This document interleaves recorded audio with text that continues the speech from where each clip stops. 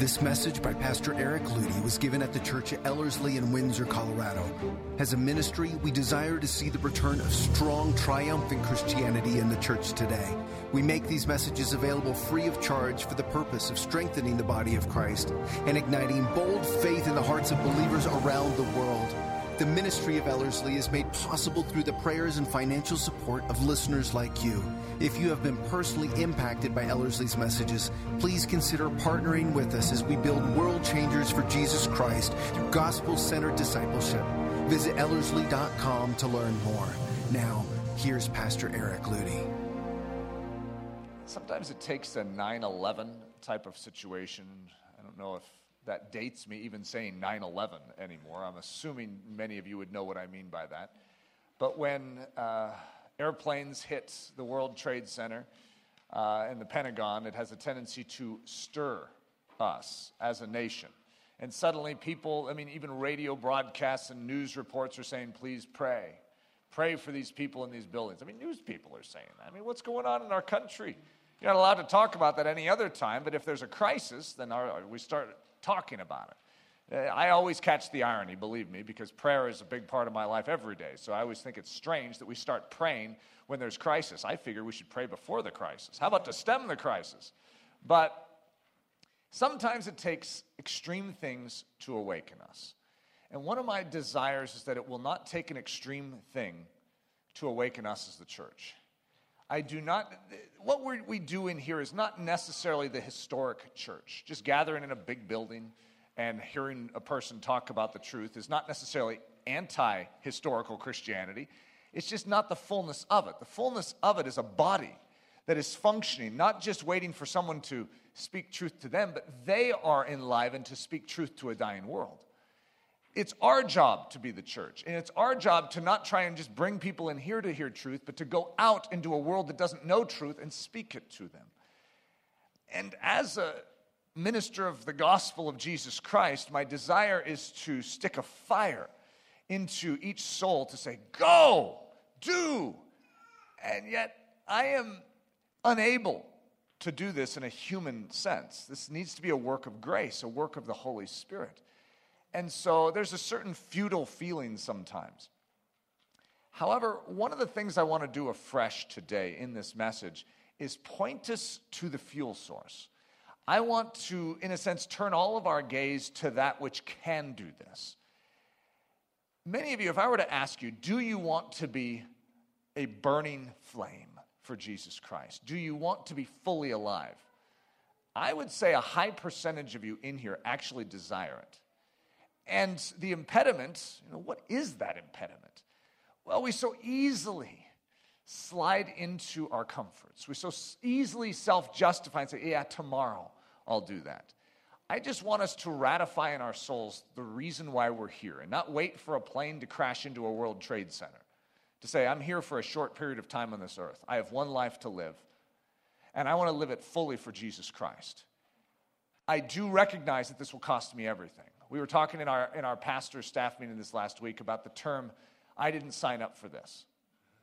Almost every single one of us has probably said those words at some point in time. It's a famous line that the enemy feeds us.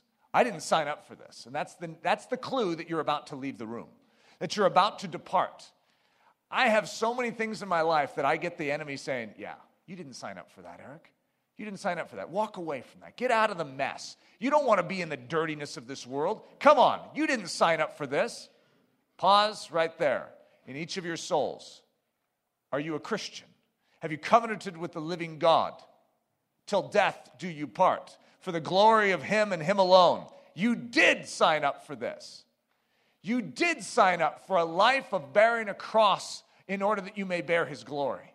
And it's in and through those trials, in and through those difficulties, when we face them with the grace that we've been given, that God is seen more clearly than you being happy in good times. It's those very challenges we face in this life that actually are the release valve for that glory picture in this generation. We did sign up for this.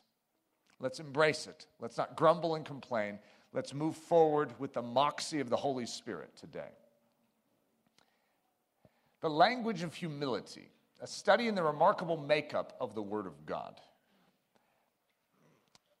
for many of you in here, this is almost like a good old-fashioned Bible college lesson on how the Bible is built and made up. However, I don't just like giving facts about things, even though that is going to be a framework here. We're going to talk about the remarkable makeup of the Word of God. However, I want this to come to a practical dimension of our life, of recognizing that there is a pattern known as the Word of God. The Word of God, what is the Word of God? Because some of us immediately jump to the fact that, oh, it's the Bible. It is. That's called Scripture. The Word of God in text is called Scripture. But the Word of God is an idea that is a revelation. It is that which God has revealed. It's that which shows forth that which is invisible. And so Jesus is also the Word of God, but he's the Word of God in flesh or in person. And so when the Word of God becomes text, it's called Scripture. When the Word of God becomes person, it's Jesus Christ. When the Word of God goes to work and does something to save us, it's called the cross. And so we oftentimes at Ellerslie say the Word of God in text reveals the Word of God in person. And what that Word of God in person came to do was to do some action. And that triumvirate, or that three parts of the Word of God in text, in person, and action is where we put our faith. We rest it solely there. There is a building, a construction process that God has gone through very strategically with his divine mind to reveal something to us, to bring us the Word of God. The Word of God has come to us. It has been revealed to those of us in this room. We have seen it. We have beheld its glory, and we have believed in it, and we're saved. This is how Christianity works. And so what I want to do is I want to go back into more the framework of this, because when you begin to study how the Bible itself, the 66 books of Scripture are compiled, you begin to realize, it reveals something. It reveals something very specific, and I have already given it away, but I'll just say it now because it's not like it's a hidden aspect to this message. It reveals Jesus. It reveals the Word of God in person. And what else? It reveals what that Word of God in person was going to do. And guess what? To us, when we have the New Testament, you know what it also reveals? What that Word of God did. So in the Old Testament, it says, this is what the Word of God, when he comes, will do. And then we're looking from the other side going, and he did it. And it's called the good news. He did it. God revealed it. He spoke it ahead of time. He promised it would happen. And guess what? It did. The reasonable response is, I'm a believer. And when you're a believer, you're changed by the Word of God. So the language of humility is going to be very, very important in this because there's a battle over the Word of God. And ironically, many people today that are Christians that handle the Word of God, that spend a lot of time in the Word of God, are anything but humble. Isn't that the most hilarious, well, it's not hilarious, sad reality and irony that could be in existence? Some of the headiest high-mindedness is associated with religion, and ironically, with Christianity. But that was the way it was with Jesus, too. When Jesus came to this earth, what did he find? He ran into proud men that knew the Scriptures, and they rejected him. How could you know the Scriptures and reject Jesus? That doesn't even make sense. Tomorrow, we're going to go through the message canon as a class, God willing. And I tell you what, it's so obvious. This is the Messiah. This is the Messiah. It is he. And the Pharisees, the Sadducees, the high-minded ones of the day said, crucify him, which is also what the Bible said would happen. It's amazing. It truly is amazing that the one that revealed is humble. And the way he revealed himself to be, you will recognize him because of that humility. You are living epistles in this world. The Church of Jesus Christ is meant to be that Word of God animated afresh. The Word of God is supposed to live within us and come out of us. How will we recognize that it is, in fact, the genuine Messiah inside of us? It'll be the same language. It will speak the same words. It will live the same life. So how does a word work? So it's an amazing thought to think that Jesus is a word. It sounds like a massive diminishment to him, but think about how a word works. Okay, I have something inside of me that is invisible. You cannot see it. It's called a thought. It's called a nature. It's called my very person. Okay, you can see what I look like, and you describe certain things to my physical body, but God is spirit. So everything about it is invisible, and no man has seen God. So he has something inside, just like you do. Your thoughts. I can't read your thoughts just by staring at you. And so what God seemed to create in his very way that he put this whole thing together was that which is invisible could be revealed in and through what means? Language. We'll use the term word, since that's the word God uses. A word. And when I take a word that is common to you and common to me, and I take my thought, that which is inside of Eric that is unseen, and I package it all nice into a word, and then I shoot it out of this mouth. Patooey! And it goes flying through the air and in and through your ear canal. And then you go, oh, this is exciting. You unpack my word like it's a gift, a present. And you know what you see? You see that which is invisible. You understand it. You now know what was inside of me. You've actually read my thoughts. Isn't that incredible that a word translates something from the invisible into your realm, that you would know what was inside of me? That's called communication. It's called language. Now, we take language for granted, but Jesus Christ is actually termed the Word of God, which means when we know him, we know the invisible. We know that which is incomprehensible. I mean, we could never understand it. It's invisible, it's untouchable, it's unreachable. But Jesus has brought it to this earth and revealed it to us. He's the Word. Now you're going to start appreciating your Bible a little more too. We have that which is invisible revealed to us so that we can grasp, we can handle that which is invisible. God wants us to know him. It's an amazing thought. A brief introduction to the Word of God in text. So we call this the Scripture. The Bible is a newer term for it. Ironically, that's not what they called it back in ye olden days. That's a new term. However, it's a good term. It's a collection of 66 books written by over 40 authors over a couple thousand years. You know what? That's a hard book to put together. When you have no coordination seemingly amongst the people. You have kings all the way down to peasants that are writing this. And yet somehow every book is authorized and everyone knows this is the Word of God. How did that happen? Well, I'm not going to talk about the history of how the Bible was put together. That's for a different time, a different message. But to understand how the flow of the process worked. So the date 3760 BC. So this is 3,700 years before Christ. You know, most of us don't think about it this way, but that's when the heavens and the earth were created. You know, that isn't that long ago. You know, when you look at it like that, it's like, huh? Well, I thought that was way, way, way back then. I mean, well, that is way, way, way back then. But it's not as far back as you'd think. And, of course, you talk to an evolutionist, and they're, like, laughing at that. I mean, that's like nothing. I mean, we haven't even done anything yet. How could you ever explain any of this? Well, you don't have to explain it through evolution. You explain it through creation. That's how. Yeah, my message isn't on that, but might as well throw that in for good measure. So, you know that we did not have a Bible on this earth?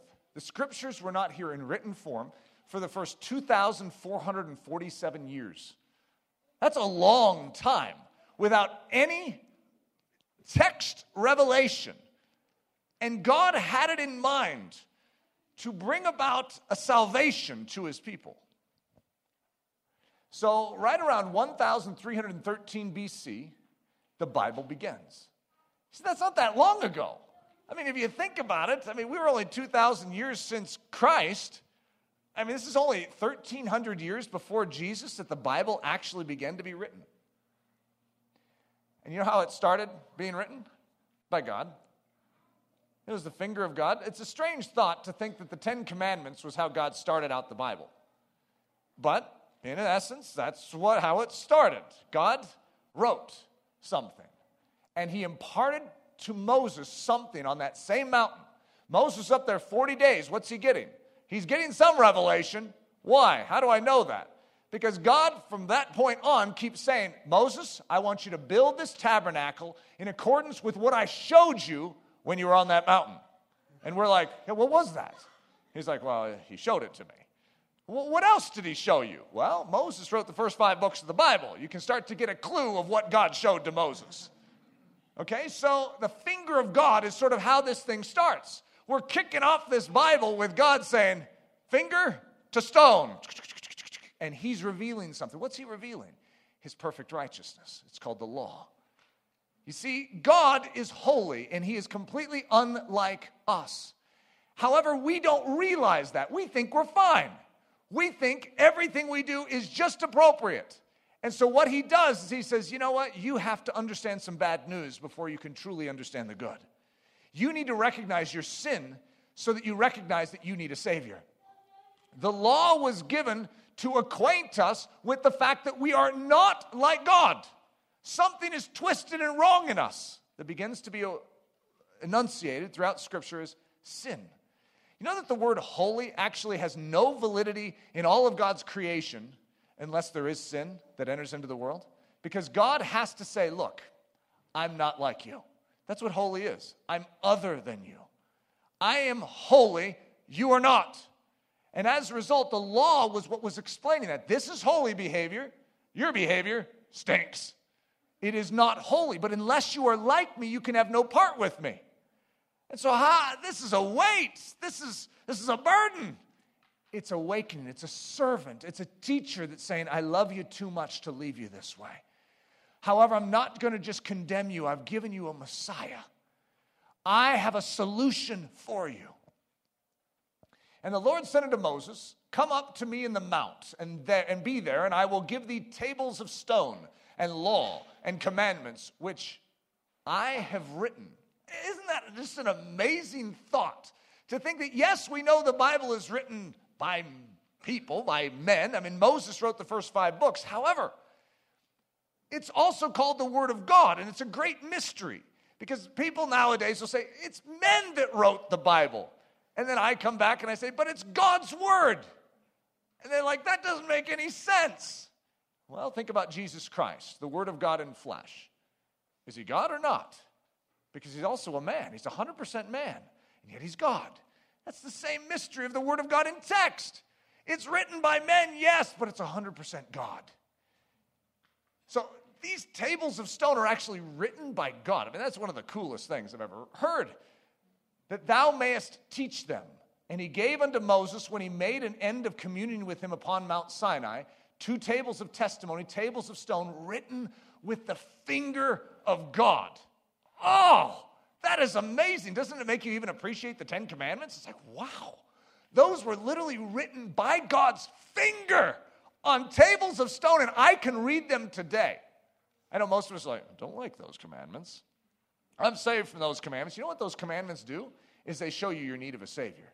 They're a gift of grace because they still are the perfect righteousness of God. God didn't change. It's not like he's saying, oh, yeah, it doesn't matter now that Jesus has come and died on the cross. Yeah, you can put as many gods before me as you want. You see, everything about that law is still the righteousness of God. However, you are no longer judged under a law, human commandments. You have been given the higher law of grace. And as a result, you are judged in Jesus Christ. And he was without sin. And he perfectly measures up to that law. The book commissioned by God. So, how did the Bible originate? We know that God wrote these 10 commandments. Okay, so we see that. But then, how did the rest of the Bible begin to form? And the Lord said unto Moses, write this for memorial in a book, and rehearse it in the ears of Joshua. And the Lord said unto Moses, write thou these words, for after the tenor of these words I have made a covenant with thee and with Israel. You know, one of the things that really bothers me is these archaeologists and historians that say, I don't think that even writing existed in the days of Moses. It's like, that is pathetic. Okay? Could you imagine? It's, God's like, yeah, write this. And Moses is like, write. He looks over at Joshua and goes, write, what does that mean? And the Lord said to Moses, write thou these words, for after the tenor of these words I have made a covenant with thee and with Israel. And Moses wrote this law and delivered it unto the priests, the sons of Levi, which bear the ark of the covenant of the Lord, and unto all the elders of Israel. What you're seeing is you're beginning to see that what the Bible is actually commissioned by God. He says, look, we're going to put together a book. God is sponsoring this. Not only with his own finger is he enunciating a law, but now he's actually commissioning the writing of a book. Pretty exciting beginnings. So I'm going to build, I think it's around 13 truth points about the Bible. Key point number 1, the Bible is God's idea. It is not man's idea where man says, you know what, we should put together a book that just sort of chronicles all the things that we've ever heard or whispers of or maybe assume could be God. The Bible started as God's commission. God is the one that purposed it. God had it in mind to do this. Number 2, the Bible is God's word. I know there's debate on these points, but it's ridiculous debate. It's very clear that the Bible is God's word. The Bible itself makes it very clear that it was the Holy Spirit that carried along these writers to enunciate his word and his revelation. It wasn't the revelation of men. It was the revelation of God come to men to write down. And God says, write this down in a book. And then he goes to the next guy, write this down in a book. Write this down in a book. This is God's word, God bequeathing, conveying his revelation to men so that they could enunciate it on this earth. So a glossary. The word of God is the revelation of God's nature, his purpose, his promises, his plan, his person. The scriptures are the word of God written down and preserved with the utmost care. So when you call the scriptures the word of God, it's still accurate. I don't like it when people say, no, the scriptures are scriptures. You can't call them the word of God. It's like, no. The scriptures are the word of God, okay, in textual form. Let's be very clear on that. The Bible, the canon, the Old Testament, the New Testament, are the same as the scriptures, by the way, which is the same as the word of God. However, it's a unique enunciation, and it's a terminology issue. But these are the 66 individual books of Scripture, organized into one grand, unchanging, timeless, living volume. And the way that this is organized has changed over time, but the books themselves are the same.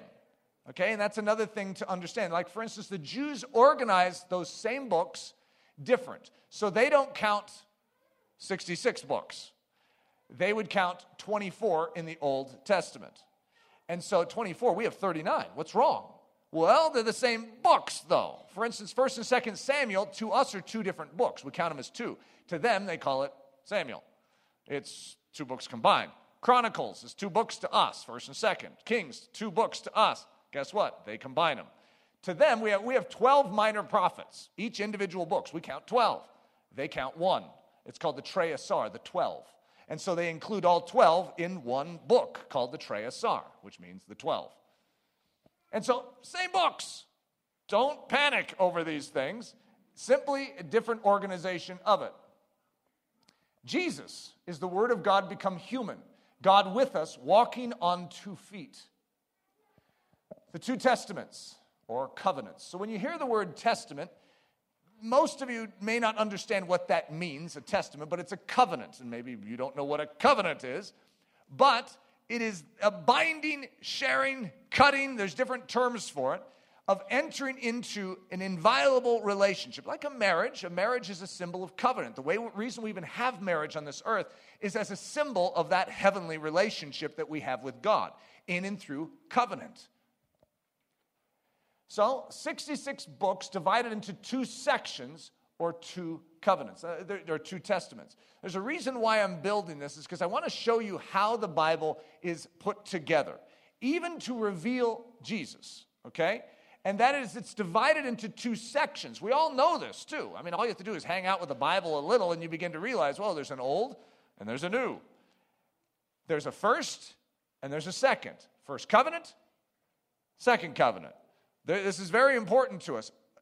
You have the Old Testament and you have the New, and there's 2. And they have the same message, yes, but the way in which they approach that message is slightly different. The Old Testament is the first 39 books, and the New Testament is the final 27 books. The first 39, tested and proven.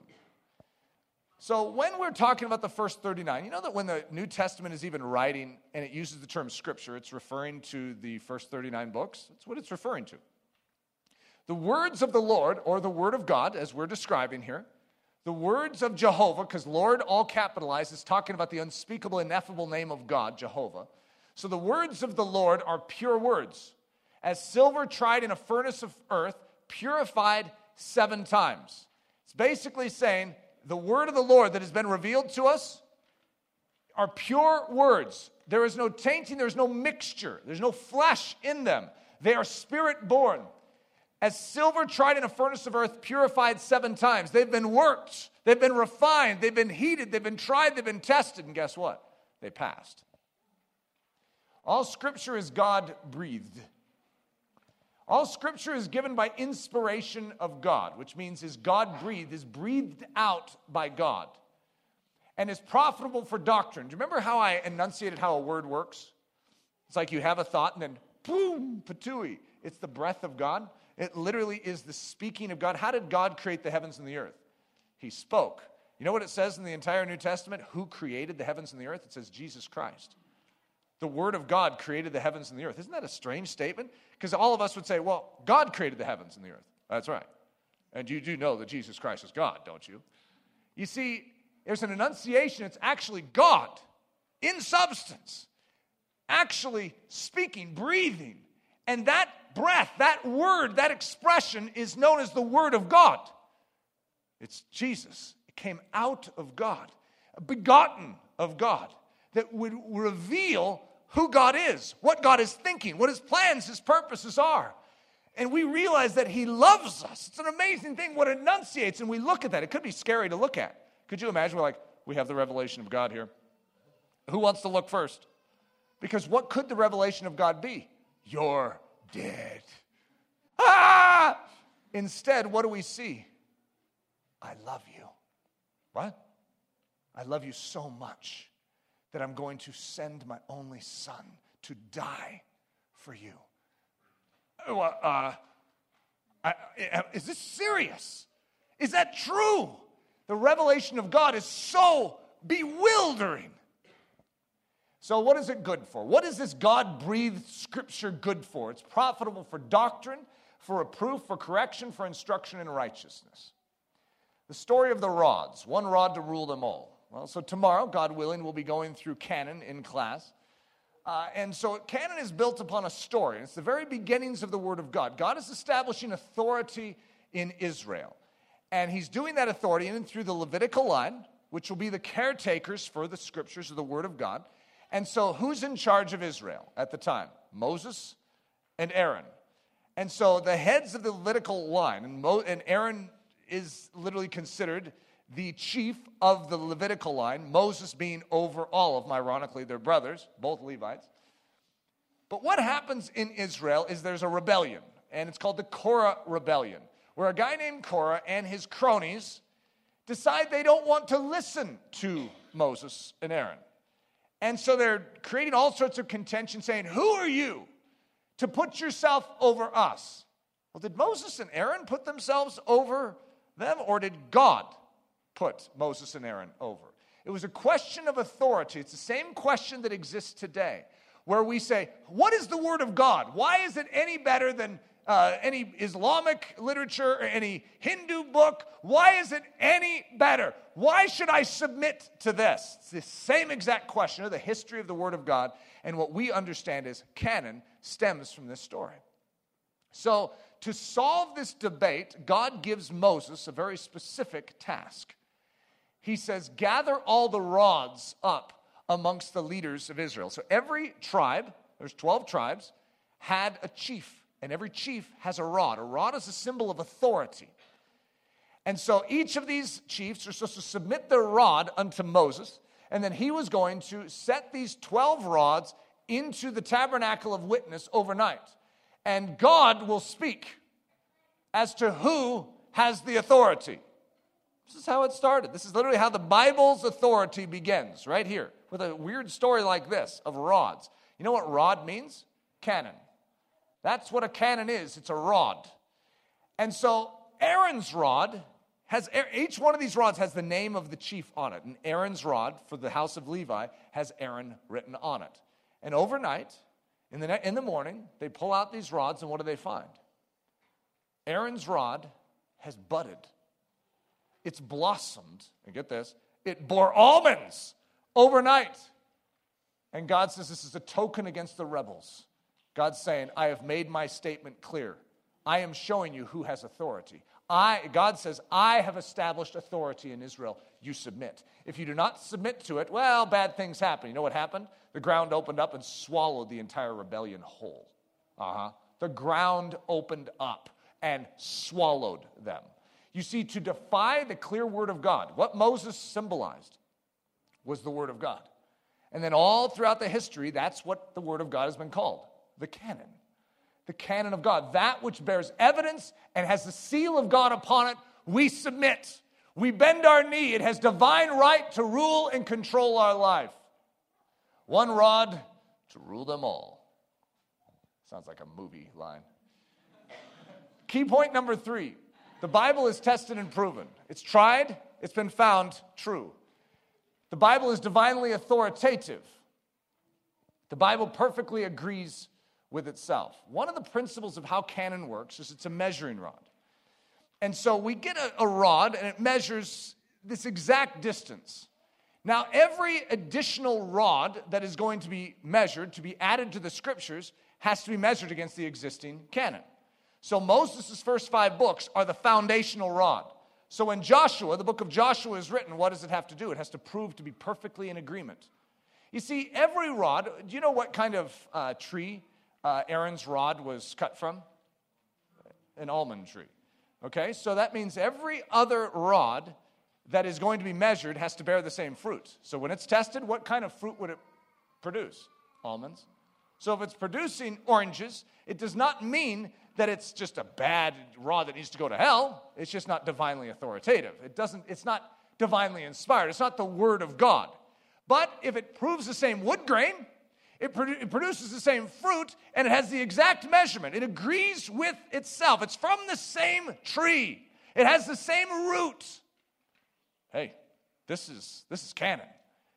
And so all throughout history, what you see is the Bible perfectly agrees with itself, which is why when the debate over the apocryphal books in, I don't know what the dates were. I should have checked that before I made some statement on it. But when one of the popes from the Catholic system actually declared, hey, this is canon. The Bible isn't declared canon by an individual man. It's declared canon by the obvious attestation of God before his people. Always has been. And the apocryphal books even are rejected by the Jews. They're written by Jews. And the Jews say, no, that's not canon. And so what we have is something that doesn't agree. It actually isn't the same wood grain. They're amazing books. You know, if you read the Apocrypha, there's some wonderful books, but they're not divine. And so as a result, the understanding of the history of how the Bible is put together is based on measurement. It has to agree. If it contradicts, hey, it's not part of the Bible because God doesn't speak one thing out of one side of his mouth and another out the other. The first and the second. So remember I said there's 2 covenants? The first and the second, as many of the students here know, because I've been going through it quite a bit in the past 2 weeks, is an understanding of the framework of how God built the Bible. The Bible says the same message all throughout. There's always a first and there's always a second. There is a first and there is a second. So Cain and Abel. You know that Adam and Eve had more than just 2 sons? There was obviously someone to marry out there. However, we know about these 2 because the 2 is very important, that they're at enmity with each other. They're hostile towards each other. And God cannot accept the gift of the first, but he does accept the gift of the second. It's the second one that pleases God. God is showing that in the 2, whenever 2 are given, the first one is of the flesh. It is unable to please God, but the second one is of the Spirit. And what it offers pleases God. Okay, now if you look at the 2 covenants, the first covenant can't save you. The second covenant has salvation in it. And so you're going to see this all throughout Scripture. Cain and Abel, Ishmael and Isaac, the firstborn cannot please God. It's born of the flesh. And Isaac, the second, the one born of promise, is who God chooses. Esau and Jacob, 2 twins in the room. The first, two twins in the womb, sorry. And when they are born, Esau is born first. And Jacob is born second. And God doesn't accept Esau. He's the hairy hunter. He's self-sufficient, everything that we would esteem. And yet God says, no, it's the second one. the plain man dwelling in tents that he chooses. Manasseh and Ephraim, the second born, is the one that is chosen. Saul and David, the second one is the better man. The second one is the man after God's own heart. The first one is rejected. Mount Sinai and Mount Zion, Old Covenant and New Covenant, flesh and spirit, Adam and Jesus. So you have the first man, there's a lot of men in between Adam and Jesus. But it's called Adam, and then the last Adam is Jesus. And the first Adam failed. He failed at the tree. The second Adam succeeds. The first Adam was supposed to lay down his life for his bride. When it was discovered that Eve had eaten of the fruits, what should the first Adam have done as the priest of Eden? Eve, what have you done?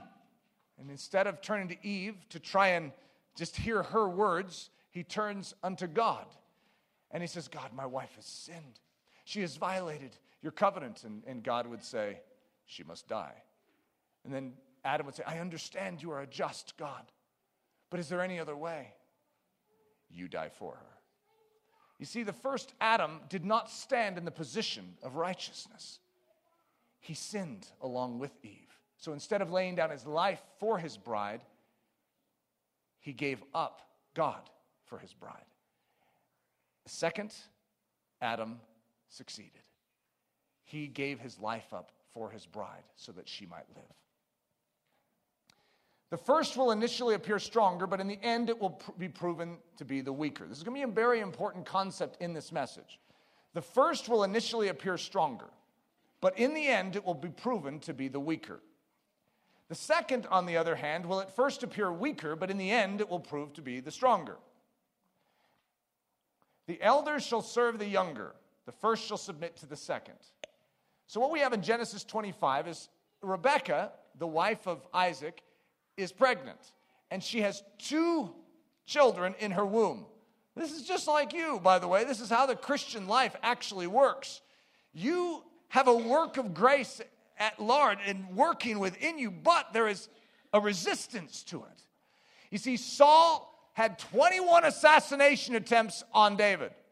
The first king does not want the second to live.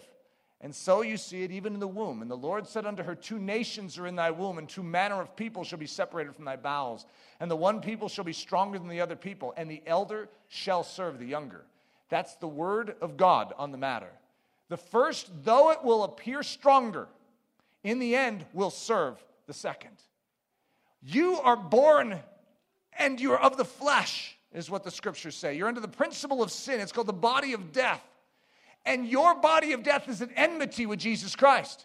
You don't want to hear about him. You don't want to submit to him. You don't want to have anything to do with that. And then guess what happens? Something wins inside of you. And here you are submitted. Your old man is put aside, and now something new is ruling within you called the Spirit. God is right. The elder shall serve the younger. Your old man, your old life will become subservient to a new man, a new creature known as Jesus Christ. And in the end, every knee will bow and every tongue will confess that Jesus Christ is Lord to the glory of God the Father. Esau and Jacob. So we have a first and a second, the hairy hunter and the plain man dwelling in tents. Then we have Adam and Jesus, the first and the second, the man of earth and the man of heaven. Ironically, the name Adam means red. That's what his name means. Red, like clay, like dirt. And Jesus, you know what he is? When he went to battle, when he went to serve his bride, he was red. But it's a red of heaven. You see, Adam is of the earth, earthy. But the second man is also red, but he's red of a different nature. Passion, love, the heart. And he gives up his life and sheds his blood. Both of them are red. Both of them. However, one is the red of heaven that saves. 1 Corinthians 15, and so it is written, the first man, Adam, was made a living soul. The last Adam, Jesus, was made a quickening spirit. Howbeit that was not first which is spiritual, but that which is natural. In other words, that which came first is the natural, or the flesh, or the earthy. But that which came second is spiritual. And afterward that which is spiritual. The first man is of the earth, earthy. The second man is the Lord from heaven. As is the earthy, such are they also that are earthy. And as is the heavenly, such are they also that are heavenly. And as we have borne the image of the earthy, we shall also bear the image of the heavenly. There's a first and a second. You are told to put off the first and put on the second. You are told to repent of the first and get into the second. You see, there's two houses. There's two trees. There's two trees in the garden. The first tree and a second tree. The first tree, the day in which you eat of it, you will surely die. The second tree, Calvary, the cross, the day in which you believe, you will live.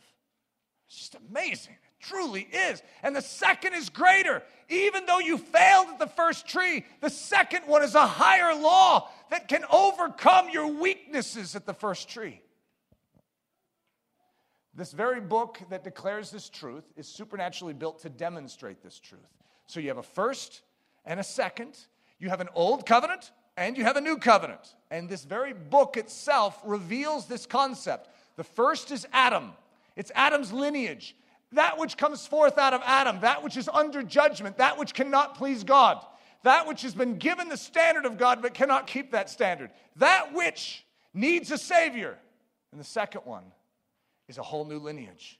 It's the lineage of one known as Jesus Christ. What does it start with in the New Testament? Genealogy. Isn't that an amazing thought? It starts with genealogy? Genealogy of who? Just some random character? No. The one who saves. The one who this entire first book speaks of. So that's what it actually says. It says this is the book of the generations of Adam. What book? Well, the one Moses is writing down. You see, the law and the prophets, they speak of something. What are they speaking of? The one to come. However, we first need to go through the lineage of earth. This is where earth has brought us. This is where it's left us. We are crying out for salvation. In the day that God created man in the likeness of God, made he him. This is the book of the generations of Adam. And how does Matthew 1:1 start? But the book of the generation of Jesus Christ, the son of David, the son of Abraham. So the first book starts, this is the descendancy of Adam. This is what Adam can do. Adam needs a Savior. The second book starts with that Savior. The second one is greater. Key point number 6, the Bible witnesses of Jesus Christ. Everything in the Bible points to the second. It begs a second. Everything says, unless you have the second, you don't have life. Think not that I am come to destroy the law. This is Jesus speaking. Or the prophets. See, he's not coming to destroy the old. The old points to him. So what does he say? I am not come to destroy, but to fulfill. You see, it all points to me. It all speaks of me. So if I were to eradicate that testimony, you wouldn't recognize me, says Jesus. The whole point of that Old Testament, though, is to show Jesus. So as a result, he didn't come to destroy it, but to fulfill it. Jesus on the road to Emmaus. Jesus has been raised from the dead on the third day, just as he spoke. And now he's walking with disciples, but they don't recognize him. He's in a new body. It's a strange story, I have to agree. It's odd that they can't recognize who he is. Then he opened their understanding that they might understand the Scriptures. Who opened their understanding? Jesus. To understand what? The Scriptures. You know what the Scriptures are. It's the Word of God in text. It's the first 39 books. They didn't understand it. You see, you cannot understand the first and the mystery hidden in the first without the second. The second one is the key. The second one is the answer. And beginning at Moses and all the prophets, he expounded unto them in all the Scriptures the things concerning himself. I mean, what? Jesus, you were just born. Could you imagine the disciples? They could say, you were just born 33 years ago. How could you say that all of this is about you? You see, Jesus isn't just some ordinary man. He is before the Scriptures.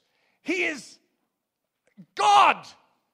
And he created the heavens and the earth. He set the stage of time. He enunciated in and through the revelation of the Word of God, which is him, unto the prophets, unto Moses, a revelation of who? Himself. So that when he came, he would be known. He'd be manifest. He could be believed upon. The witness of the 39. So the first 39 books are a witness. And they testify to something. What are they testifying of? That when he comes, he will look like this. When he comes, he will talk like this. When he comes, he will do these exact things. Well, if the one that comes doesn't do those things, what should you think about him? He's not the Messiah. He's a false prophet. And the Bible itself says, stone him. So if Jesus doesn't measure up to the test, he actually does not deserve your worship. He does not deserve your faith. But if he does, he's your Messiah, and he deserves everything. Search the scriptures, for in them you think you have eternal life, and they are they which testify of me, and you will not come to me that you might have life. He says, search the first 39 books, for in them you think you have eternal life. You think your life is found in having text.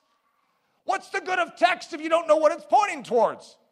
Could you imagine driving on the road trying to find Windsor, and you find the sign that says Windsor this way? So you pick it up, you take it home, stick it on your wall, and someone says, did you ever arrive in Windsor? Well, yeah, I have the sign for Windsor. It says point this way. That's all it's doing. It's pointing you to where it is. How would you like to have a treasure map that points to the X that marks the spot unheard of treasure? It's there. And that treasure map points it to you, stick it in your pocket, fold it up, go home, and someone says, didn't I hear that you got a treasure map? Yeah, true. So where's the treasure? Right there. You think the treasure map is your treasure? The treasure map leads you to the treasure. And who's the treasure? It's not text. It's a person. That person is the one that saves, not the text. Did you actually think it was a map that was treasure? That map is only valuable to the point that it leads you to the treasure. That's why we give our life to defend that map. Because it's the one thing that leads us to the treasure. So I'll read it again so you can see that. Search the scriptures, for in them you think you have eternal life, and they are they which testify of me, and you will not come to me that you might have life. For had you believed Moses, you would have believed me. Brace yourselves, listen to this line. For he wrote of me. Moses? Jesus, you were just born 33 years ago. What do you mean he wrote of you? Don't you understand how the scriptures work? It's the word of God. And the word of God is a revelation of the person of the word of God in flesh, known as Jesus Christ. Everything about the scriptures points to Jesus. Everything. The law and the prophets testify. It is he. This is the one we saw. You see, over and over again throughout the Old Testament, we have an understanding of a revelation. But these men that wrote down the Old Testament actually were never able to look upon it. They were able to see as they saw men as trees walking. You know that man who was healed of being blind? The first time he was touched, he could see, but not very clearly. And that's the way the Old Testament is. It's the first touch of God. And as a result, we're healed and we can see something, but we're like, so how are you doing? I see a whole bunch of men walking around, but they look like trees walking around. That's the Old Testament without Jesus. You stick Jesus in the lock of the Old Testament and suddenly you're healed. And you can see the whole thing. Oh, this is all about Jesus. I mean, it actually said that 1,000 years before he did it. 1,000 years in such granular detail of what would happen. That's amazing. This is all about him. The Mount of Transfiguration. I don't know how many of you have ever studied the Mount of Transfiguration. It's an odd story, but there's so many odd stories. And we oftentimes sort of put it over here and go, yeah, that happened. All right, okay. Okay, so Jesus is with his three disciples, Peter, James, and John, on a mountain. We don't even know what mountain it was. And what shows up on the mountain to join Jesus? But Moses and Elijah? Okay. Aren't they dead? I mean, what's this? Jesus is transfigured. He turns a bright white in front of them. And then in the cloud above them comes a booming voice of God.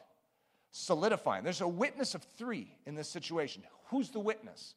You have God in the cloud. That's important. Then you have Moses, who's symbolic of the law. And then you have Elijah, the chief prophet. You have the law and the prophets and the word of God, the booming voice of heaven, actually stating, this is he. Whoa. The entire 39 are saying, guys, we've got him. Everything that has been done up to this point is to reveal this. Here he is. And so you have three of a heavenly order witnessing, which is the word of God witnessing, the law, the prophets, God himself. And then you have three in the natural, Peter, James, and John, the testimony of three witnesses. We have established something in heaven and on this earth that he is in fact that Messiah we've awaited. The odd question of our day. So as we get to the makeup of the Word of God, which is the whole point of actually what I wanted to talk with you about today, all of this to say there's two. And the second one looks weaker. You know that it's interesting when you look at the two testaments, the First Testament is actually very powerful. First of all, it's written in Hebrew, and Hebrew is a very profound language. The depth and the mystery of that language can intoxicate people to the point where they get so lost in the Hebrew that they forget what the Hebrew's about. I mean, it's weird. It happens even in our day. You have a whole bunch of communities of church people that are actually so caught up in the law that they forget what the Bible is all about. It's about Jesus. And if any of you understand that or been close to that, you know exactly what I mean. It's weird. It's intoxicating. Okay? It's a firstborn. And it has an appeal to even our flesh for high intellectualism. And so as a result, when we encounter the first, what do we see? We see a nation triumphing over other nations, trouncing them under their feet. We see a David who is going out to battle and destroying the Philistines, slaughtering the Amalekites. And we're like, yeah! And so what it does, if you respond to the scriptures in the wrong way, what does it do when you anticipate a Messiah? Kill him! And he comes humble as a lamb unto slaughter? That's not my Messiah. You see, when you begin to realize the New Testament at first looks weak. Old Testament, fight him! Second one, your battle is not against flesh and blood. Bend your knee, stretch out your neck as a sheep. You see, you're surrounded. You are a sheep unto slaughter. You will be persecuted. What? I don't want that. Give me the old. Give me the brawn and the boldness and the growl of the old. Oh, it's still there. However, the Old Testament's miracles, parting Red Seas, feeding a nation for 40 years in the wilderness. I mean, these are massive things. And the New Testament, yeah, we got the multiplication of fishes and loaves, a little walking on water, dead man raised. But have you seen the Old Testament? I mean, that is extraordinary. Same God. However, the revelation is very purposeful. You went from the high-minded, the beautiful Hebrew to, the Greek? The Koine Greek? That's a dog's language. So let's walk through this. The odd question of our day. I was at a festival speaking, and I got done and was behind a book table, and this is what happened. Hey, you're a pastor, right? Yes, I am. Good. Maybe you can give me an answer to my question. No other pastor has been able to give me a satisfactory answer. Well, I'll try. When you were up on that stage, you said the name Jesus when talking about Yeshua, the Messiah. How can you explain why you would call him Jesus when his name is rightly Yeshua? He was a Hebrew man with a Hebrew name, not a Greek man with a Greek name. And then this is my answer. I'd love to answer that question. Now, I'd like to answer it for you as well. See, there's a whole lie going around that Jesus is a derivative, a perversion of the word Zeus, and that it actually is not his name. And so we are blaspheming God by even calling him by this pagan name. That is absolutely ridiculous. His name is in the Hebrew Yeshua, and very likely his mother even called him that, because that's what she named him. She could have had a nickname like Yeshi or something, I don't know. But it was Yeshua. However, the New Testament is written in Greek. Let me ask you a question. Who carried along the writers of the New Testament to write it? God himself. And in the Greek, he's called Isus. And the Greek has no j sound. So when you take that and turn it into an alliteration into our language, in the English, you would stick a J there. And what does it become? Jesus. That's right. It is not a perversion of it. It is actually a word-for-word keeping, the best we know in the English language. But what you're going to see is a battle over this one issue, and it's called a spurning and a despising of the second. God chose Koine Greek, not man. God chose to write a book, not man. God proves his word, not us. We submit and we say, God, this is a strange way to save the world. Whoa, God, a baby? Shepherds?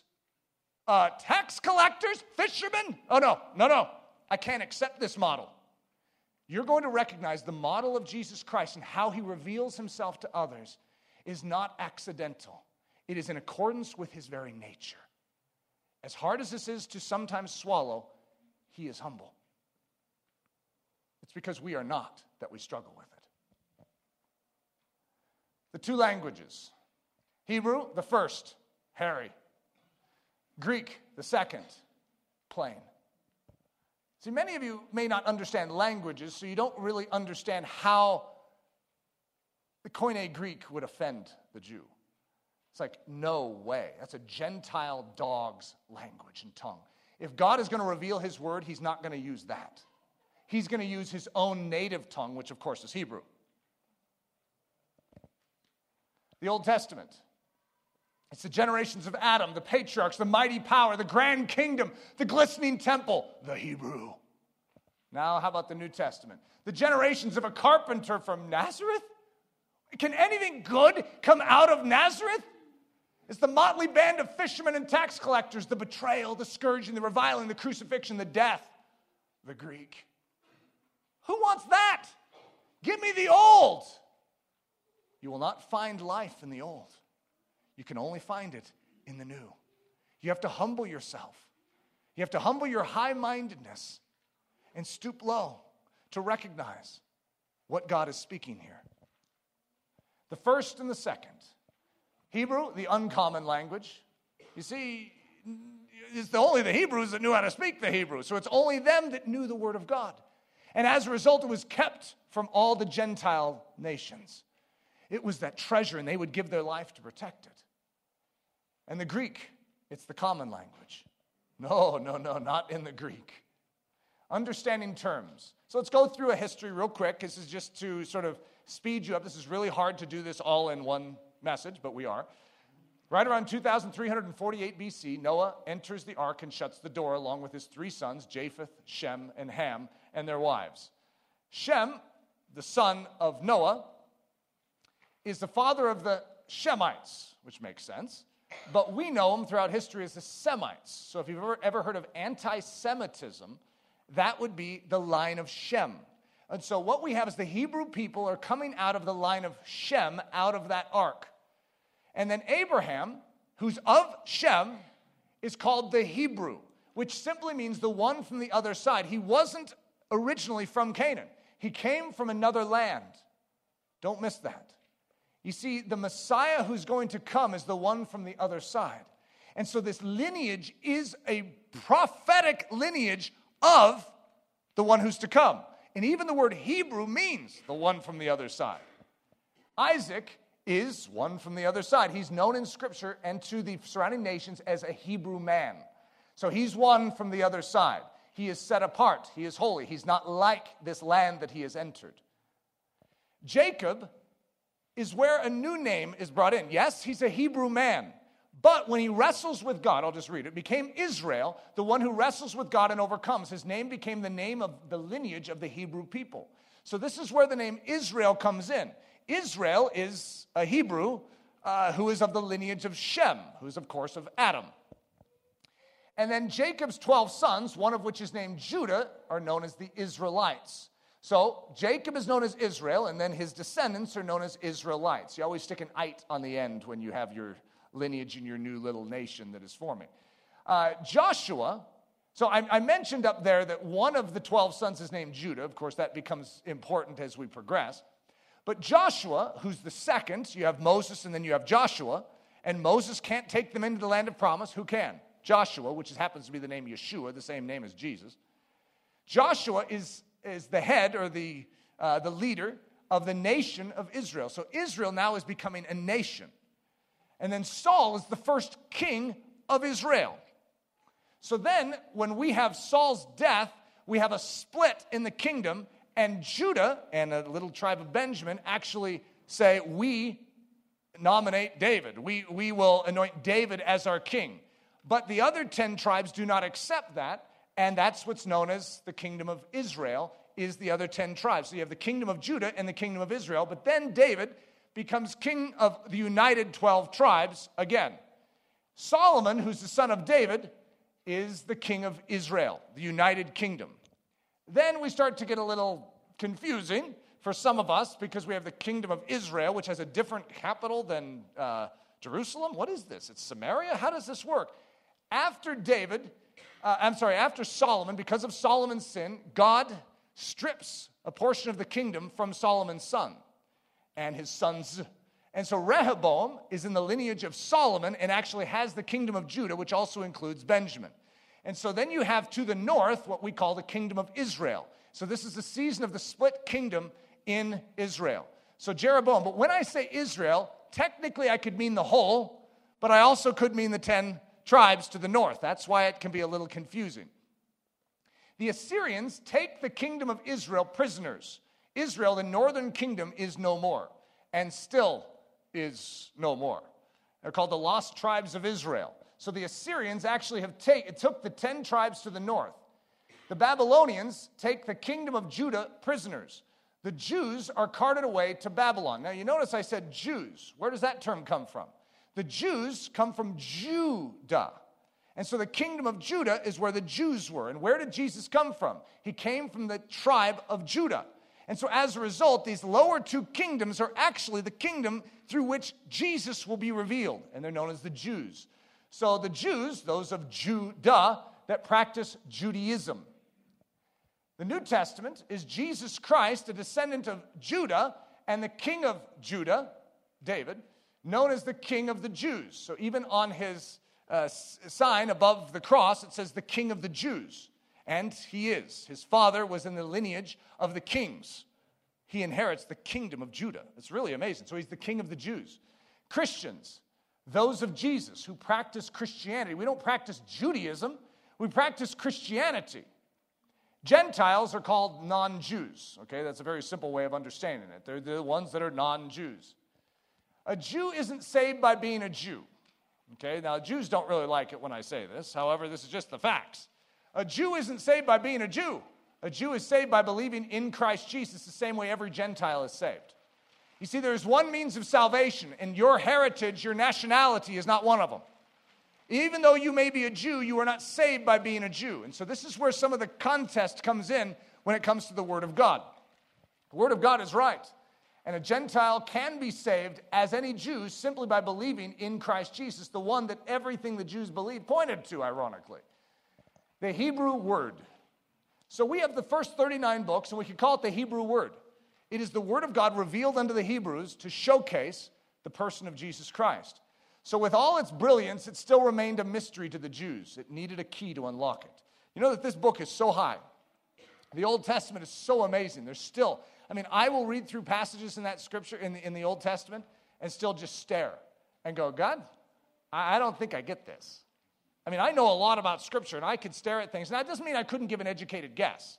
But if I'm going to be honest down there, it's like, this is a mystery, isn't it? But I know the mystery is solved in Jesus Christ. And so I keep pressing. I know I'll understand these things as I keep pressing. But without Jesus, it's just a mystery. That's all you have. You have a mystery, and you speak lofty words, and the Psalms all become poetry instead of prophecy, instead of promise. So Acts 8, we see this mystery, the Jew interacting with the Old Testament. And the angel of the Lord spoke unto Philip, saying, Arise and go toward the south unto the way that goeth down from Jerusalem unto Gaza, which is desert. And he arose and went. And behold, a man of Ethiopia, a eunuch of great authority under Candace, queen of all the Ethiopians, who had the charge of all her treasure, had come to Jerusalem for to worship. He's a Jew. He's a Jew from Ethiopia that has come to Jerusalem to worship. And he was returning and sitting in his chariot, and he read Isaiah the prophet. Then the Spirit said unto Philip, Go near and join thyself to this chariot. So he's in the first 39. He's a Jew. He doesn't understand the Christ. He doesn't understand the fulfillment. He doesn't understand that Jesus Christ has rescued him. But he has the first 39. He's a genuine believer, if you want to say it that way, in this truth, in this scripture, but he doesn't understand it. So what does he need? He needs a key. He's reading Isaiah. Technically, he's reading Isaiah chapter 53. So the Spirit says unto Philip, Go near and join thyself to this chariot. And Philip ran thither to him and heard him read the prophet Isaiah and said, Do you understand what you read? If someone only has the old, They only have the first 39. You could come to him and say, do you understand what you read? Listen to the guy's response. And he said, how can I except some man should guide me? And he desired Philip that he would come up and sit with him. And the place of the scripture which he read was this: he was led as a sheep to the slaughter, and like a lamb dumb before his shearer, so opening not his mouth. In his humiliation his judgment was taken away, and who shall declare his generation? For his life is taken from the earth. That scripture was written 750 years prior to this moment. 750 years, those words had been hidden in the Hebrew word, guarded. Men would die to preserve the integrity of those words. And now here we come, a Jew in the wilderness, still lingering in the wilderness, never been able to cross into that land flowing with milk and honey. And he has the words of Scripture, but what does he need? He needs the life of Scripture. He needs the treasure. For his life is taken from the earth. And the eunuch answered Philip and said, I pray thee, of whom speaks the prophet this? Of himself or of some other man? Then Philip opened his mouth and began at the same scripture and preached unto him Jesus. You see, that's how you unlock the Old Testament. You preach from that point Jesus, and you will understand the great mystery hidden for ages and generations, but now revealed. The makeup of the 66 books. The Old Testament typically understood as the law and the prophets. They have wisdom writings as well. The first 39 books written in Hebrew and some Aramaic. Wherefore the law was our schoolmaster to bring us unto Christ, that we might be justified by faith. This is the first. What is the purpose of the first? To show you your need for a second. Very simply put. That which proves the power of sin demonstrates the weakness of the flesh and the inability of man to save himself. The law is a schoolmaster which showcases the need for a saving help from God. The law in and of itself cannot save. It can only lead to the one who can. It's God himself. The New Testament is the covenant of Jesus Christ, or understood as grace. So law and grace, the first and the second. The final 27 books, and they're written in Koine Greek. That which proves the defeat of sin demonstrates the power of the Spirit and the ability of God to save man from his lifelong subservience to the control of the flesh. The New Testament is the message of the good news of Jesus Christ. The schoolmaster's 1,000 years. So when Moses wrote, did you know that it was 1,000 years until what we could call the years of silence? And that's what it covers. In the history of Israel, it's only 1,000 years that the Bible covers.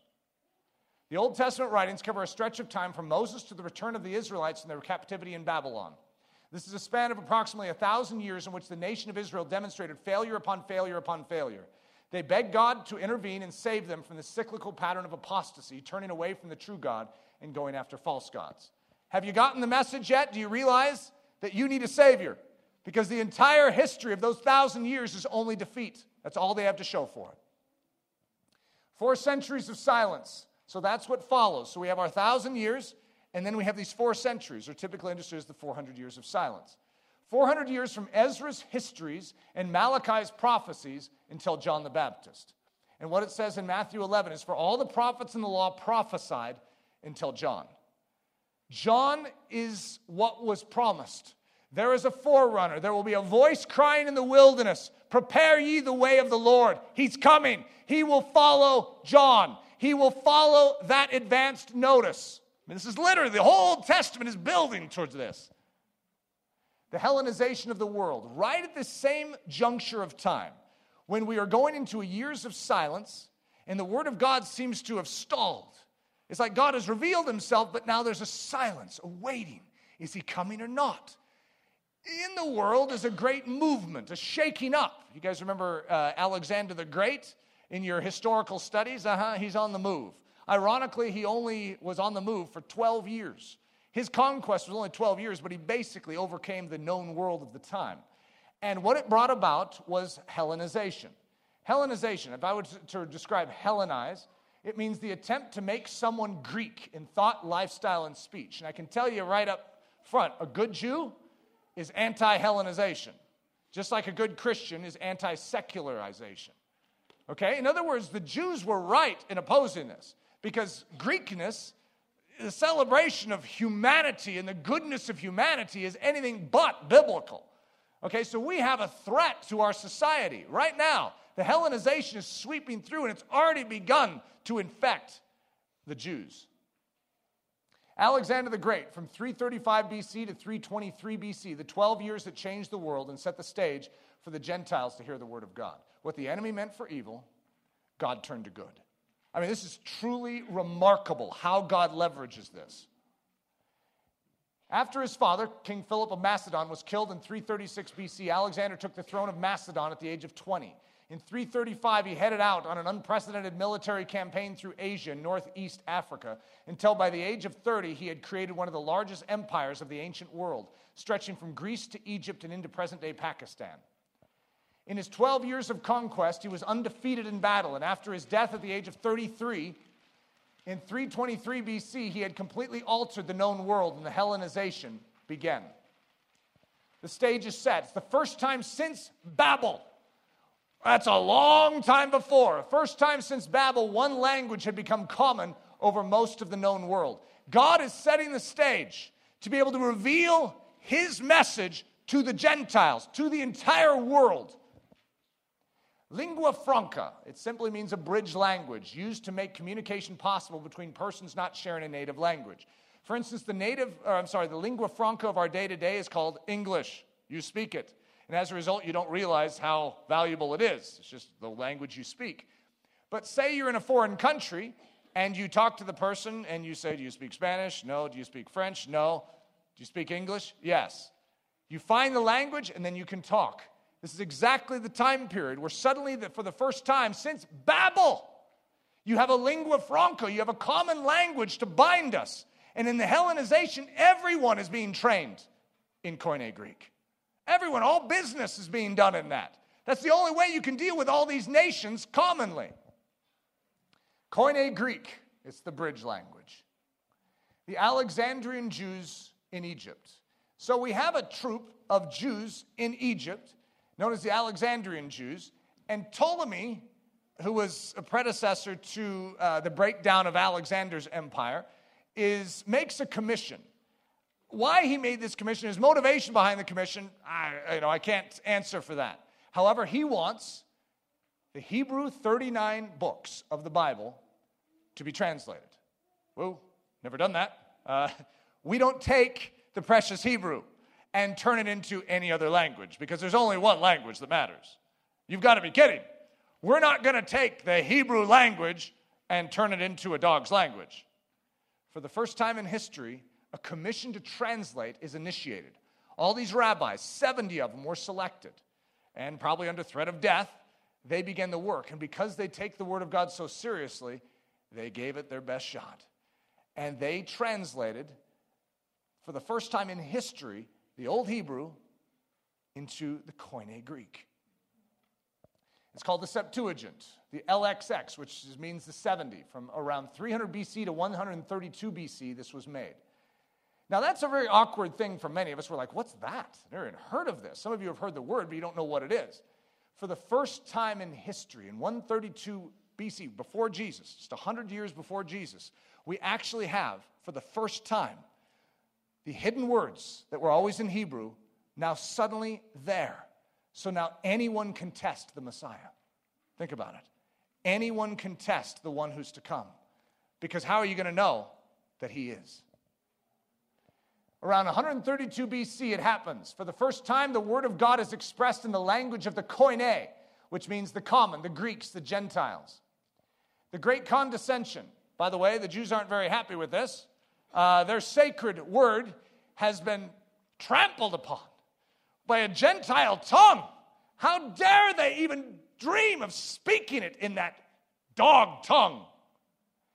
That which is holy, untouchable, mysterious, and exclusive becomes human and approachable, touchable, and available to everyone, including the Gentiles. See, some of you could say, there's no way God would be happy about this. Oh, no way. God has to be upset. What does God think of the Septuagint? Isn't that just an odd thought? In fact, it makes some of us feel uncomfortable even asking the question. You know that we have an answer to it? It's not like God said, I love the Septuagint, like some endorsement on the back of the Bible. Well, the Holy Spirit, when carrying along the writers of the New Testament books, quotes from it, from the Septuagint. Did you just hear me correctly? Quotes from the Septuagint around 340 times in the New Testament canon as opposed to 33 times in the Masoretic or the Hebrew text. I would say that is an endorsement of what we could call translations. Isn't that amazing? He quoted from the Koine. Doesn't it feel a violation here? Spirit of God, his choice, not mine. It would appear that God is unashamed to speak in the Koine Greek. I'd say. Key point number 7, the Bible wasn't written accidentally, but very much on purpose. Key point number 8, the Bible is for all people. God is making that clear. God is showing us this word is not just for a limited group of people. It has been held and protected for such a time, but my desire is that all the nations would know. I have blessed Israel that they could be a blessing, not so that they could keep the blessing. This is the same truth that you need to understand in your Christian life.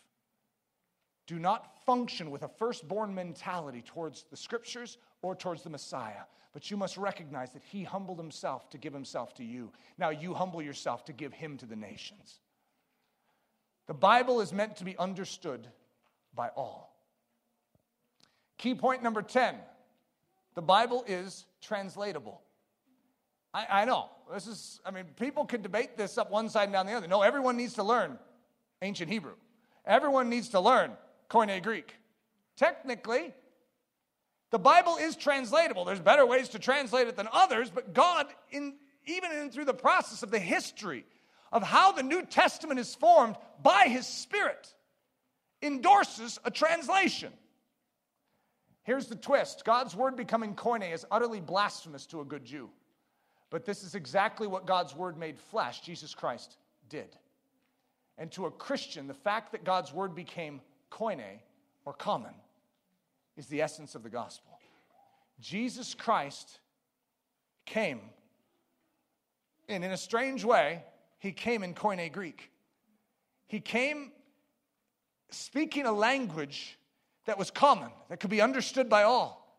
And it was offensive to the Hebrew, offensive to the Jew. And yet it's the essence of the gospel to us. Most of us in here are Gentiles. And so as a result, we're not as offended over the Koine Greek. We're like, yay, Koine. The fact that Jesus spoke to us in and through Koine is our life. The Old Testament began around 1313 BC when the Word of God was written on a tablet of stone.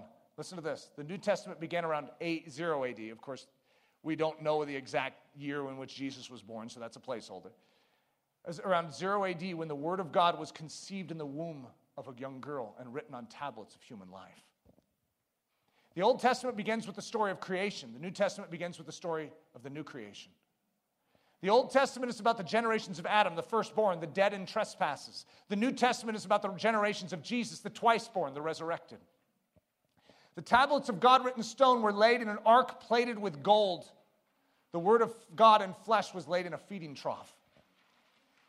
The giving of the law took place on the very first Pentecost, and the great promulgation, or the giving forth of the law of Moses, began. The giving of the Spirit took place on the same day, nearly 1,350 years later, and the great promulgation, or the giving forth of the gospel of grace, began. Same day. Isn't it an amazing thought to think that very possibly Pentecost could have even been a day in which God wrote with his finger on tablets of stone and gave the first teacher? And then 1,350 years or so later, we have the second Pentecost, the first and the second. Possibly even the same day. Knowing God's brilliance is probably something like that. The giving of the old covenant was on the untouchable and approachable mountain, presented in the language of Hebrew and for the Hebrew alone. The giving of the new covenant was in the midst of the crowded city, available to everyone the world over in their own tongue. Where was the new covenant made? On a cross in a public square. Isn't that an amazing thought? Technically outside the city. Jesus, the living word. Christianity, the living epistle. Jesus is that scripture brought to life. He animates it. He lives it. But what are we? We are the living epistle, that which takes Jesus, the new covenant, the life in Christ, and brings it to life. And when we live, we are being measured against an existing word, just as the canon was. And when we don't measure, what happens? The Spirit of God gently convicts us and says, let's change that. so that our life would measure with the Word of God and we would be a living letter. And just as Paul's letters were deemed canon, our life and our behavior could be deemed canon. That the world would see the clear Word of God again, this time in the most shocking sense, in the common, the Gentile, that in us, the mystery of the heavenly realms would be revealed once again in a Koine Greek. It's amazing when God writes on human hearts. So there's an argument about what language God speaks. Believe it or not, people get into these arguments. So what is the native tongue of heaven? Like when you get to heaven, what are we going to speak? It's an interesting question. And so there's certain people that will make it very clear God speaks Hebrew. God's always spoken Hebrew. When Adam was created, he taught him Hebrew. And Adam named the animals in Hebrew. I'm not going to necessarily argue that. I don't even want to go there. I don't know that I know enough to either challenge it or support it. It really doesn't make that big of a difference to me. Does he speak Greek? Of course he does. It's the common language. You think we're all going to arrive in heaven and speak a language we don't know? First song out of the blocks, and here everyone around us that knows Hebrew is singing all loud, and we're like, trying to guess at it. Of course it's going to be Koine Greek. It's going to be a lingua franca. So then, of course, some people are like, it's going to be English, obviously, because he's coming soon. I'm going to tell you the language that our God speaks. Humility.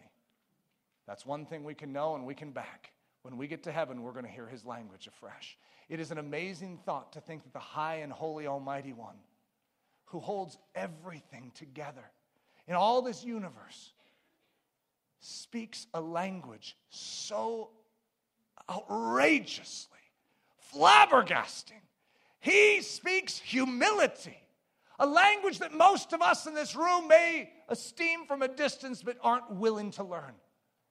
And I want us to know that if God is at work in our life to reveal his word through us, he's not necessarily just going to teach us Hebrew and Greek. He's not just looking for scholars. He's looking for men and women who will bend low and who will allow his Spirit to speak through their life that ancient message that he spoke. Key point number 11. The Bible answers all the Hebrew questions in Koine Greek. Every single question is answered in that new covenant. Every one. God took a low language, humility, and answers all the high-minded questions. Who is this one who will be born of a virgin in the town of Bethlehem, whose goings forth are from of old and everlasting, who will be Emmanuel, God with us? Who is this one who will be betrayed by a friend, who will bear our iniquities, whose garments will be parted, whose hands and feet will be pierced? In the Koine Greek, we know the answer. And the eunuch answered Philip and said, I pray thee, of whom speaks the prophet, this or of himself or of some other man? Then Philip opened his mouth and began at the same scripture and preached unto him Jesus. In the Koine Greek, we have the answer given. Sparganao, to wrap in swaddling clothes, omnipotence wrapped in weakness. For unto you is born this day in the city of David a Savior, which is Christ the Lord. The word of God has come to you, people. You shall find this word wrapped in swaddling clothes, lying in a manger. You shall find this word of God, this revelation of revelations, wrapped in Koine Greek. Amazing. Truly remarkable how God chose to do this. His choice, not mine. Let's understand that even the makeup of Scripture is teaching us something. God is speaking to us. Koine Greek? I mean, that's like the common tongue. That's like a rough-hewn language. He chose it. Key point number 12. Jesus, like the Bible, was wrapped in swaddling clothes and laid in a feeding trough. So there's a lie going around that says the New Testament was originally written in Hebrew and then translated to Greek. That's not true. You see, those that want to worship the first and want to stay in the first and want to be validated by the first are always going to come up with their reasons why the second is insufficient. Crucify him! And I'm here to tell you, God chose a common language. He was after more than just the Jews. He's after us. And we praise God for that. The gospel is revealed even in and through the language chosen to script the New Testament. Almighty strength discovered in earthly weakness. And he said unto me, my grace is sufficient for thee, for my strength is made perfect in weakness. This is just his pattern. I'm going to reveal my strength, my greater covenant in and through weakness, in and through koine. Oh! Most gladly, therefore, will I rather glory in my infirmities, that the power of Christ may rest upon me. Therefore, I take pleasure in infirmities and reproaches and necessities and persecutions and distresses for Christ's sake. For when I am weak, then am I strong. Key point number 13, the Bible reveals to us a koine Jesus.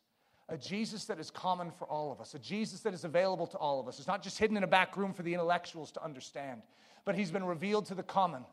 He has created a lingua franca, the church, that we can be human and frail and understand that dimension and yet take from the heavenly realms and reveal the Word of God to this dying world. We are koine Greek. We are weak and humble, and yet he has chosen this as his vehicle through which to carry his word into the world. A man who, though he was equal with God, humbled himself and took the form of a servant, became obedient unto death on a cross, that he might be our common rescuer. A savior of all peoples, nations, tribes, and tongues, a redeemer of the lowly, the humble, the childlike, one willing to become the sacrifice, the food, and the clothing of a dying world.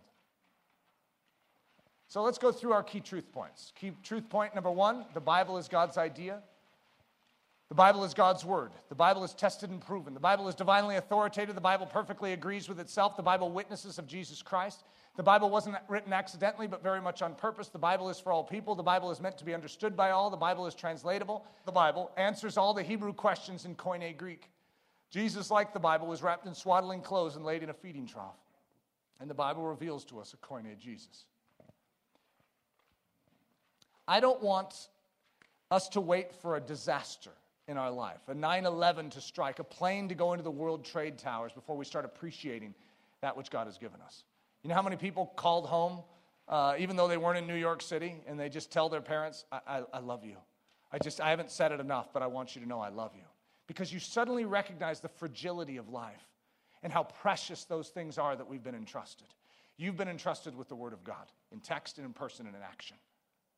It's time to call home and let God know how much you appreciate it. You see, most of us know the value of this book, just like we know, yeah, our parents are wonderful. But to actually go out of your way and not wait for a plane to strike a World Trade Center before you wake up and start treating that which God has suffered and died to give you, and take it seriously and hold on to it as if it's the most precious thing in your life. Men and women throughout history have died painful deaths so that you would have this scripture. Don't take it lightly. God has chosen a humble vehicle through which to reveal his love. I praise God for this message, for the language of humility that God has spoken to us and that he is asking us to speak to this world. If you are struggling in your life with being willing to do what the scriptures are saying, to be willing to come low, to be willing to be overlooked, this is where I want God to prick. I want God to touch our lives at the points where he came from way up to way down. We don't have that far to go. Are we willing to bend our knee before his word to start with, but also in recognizing the value of those around us? I'm here to serve. Jesus was laid in a feeding trough. God, when he came, that's how he came. I want to come to this world willing to give them my life, willing to serve, not biased against them because of their nationality, their race, but I want to give the way Jesus gave. It's an amazing picture. We hope you have enjoyed this message by Pastor Eric Ludy, delivered at the Church of Ellerslie in Windsor, Colorado. Feel free to make copies of this message, but do not charge for these copies or alter their content in any way without expressed written permission. For more information about us or to help support the ministry of Ellerslie, we invite you to visit us at ellerslie.com, ELLERSLIE.com. Please know that you are not alone in this battle for truth, and we are cheering you on down the narrow way of the cross.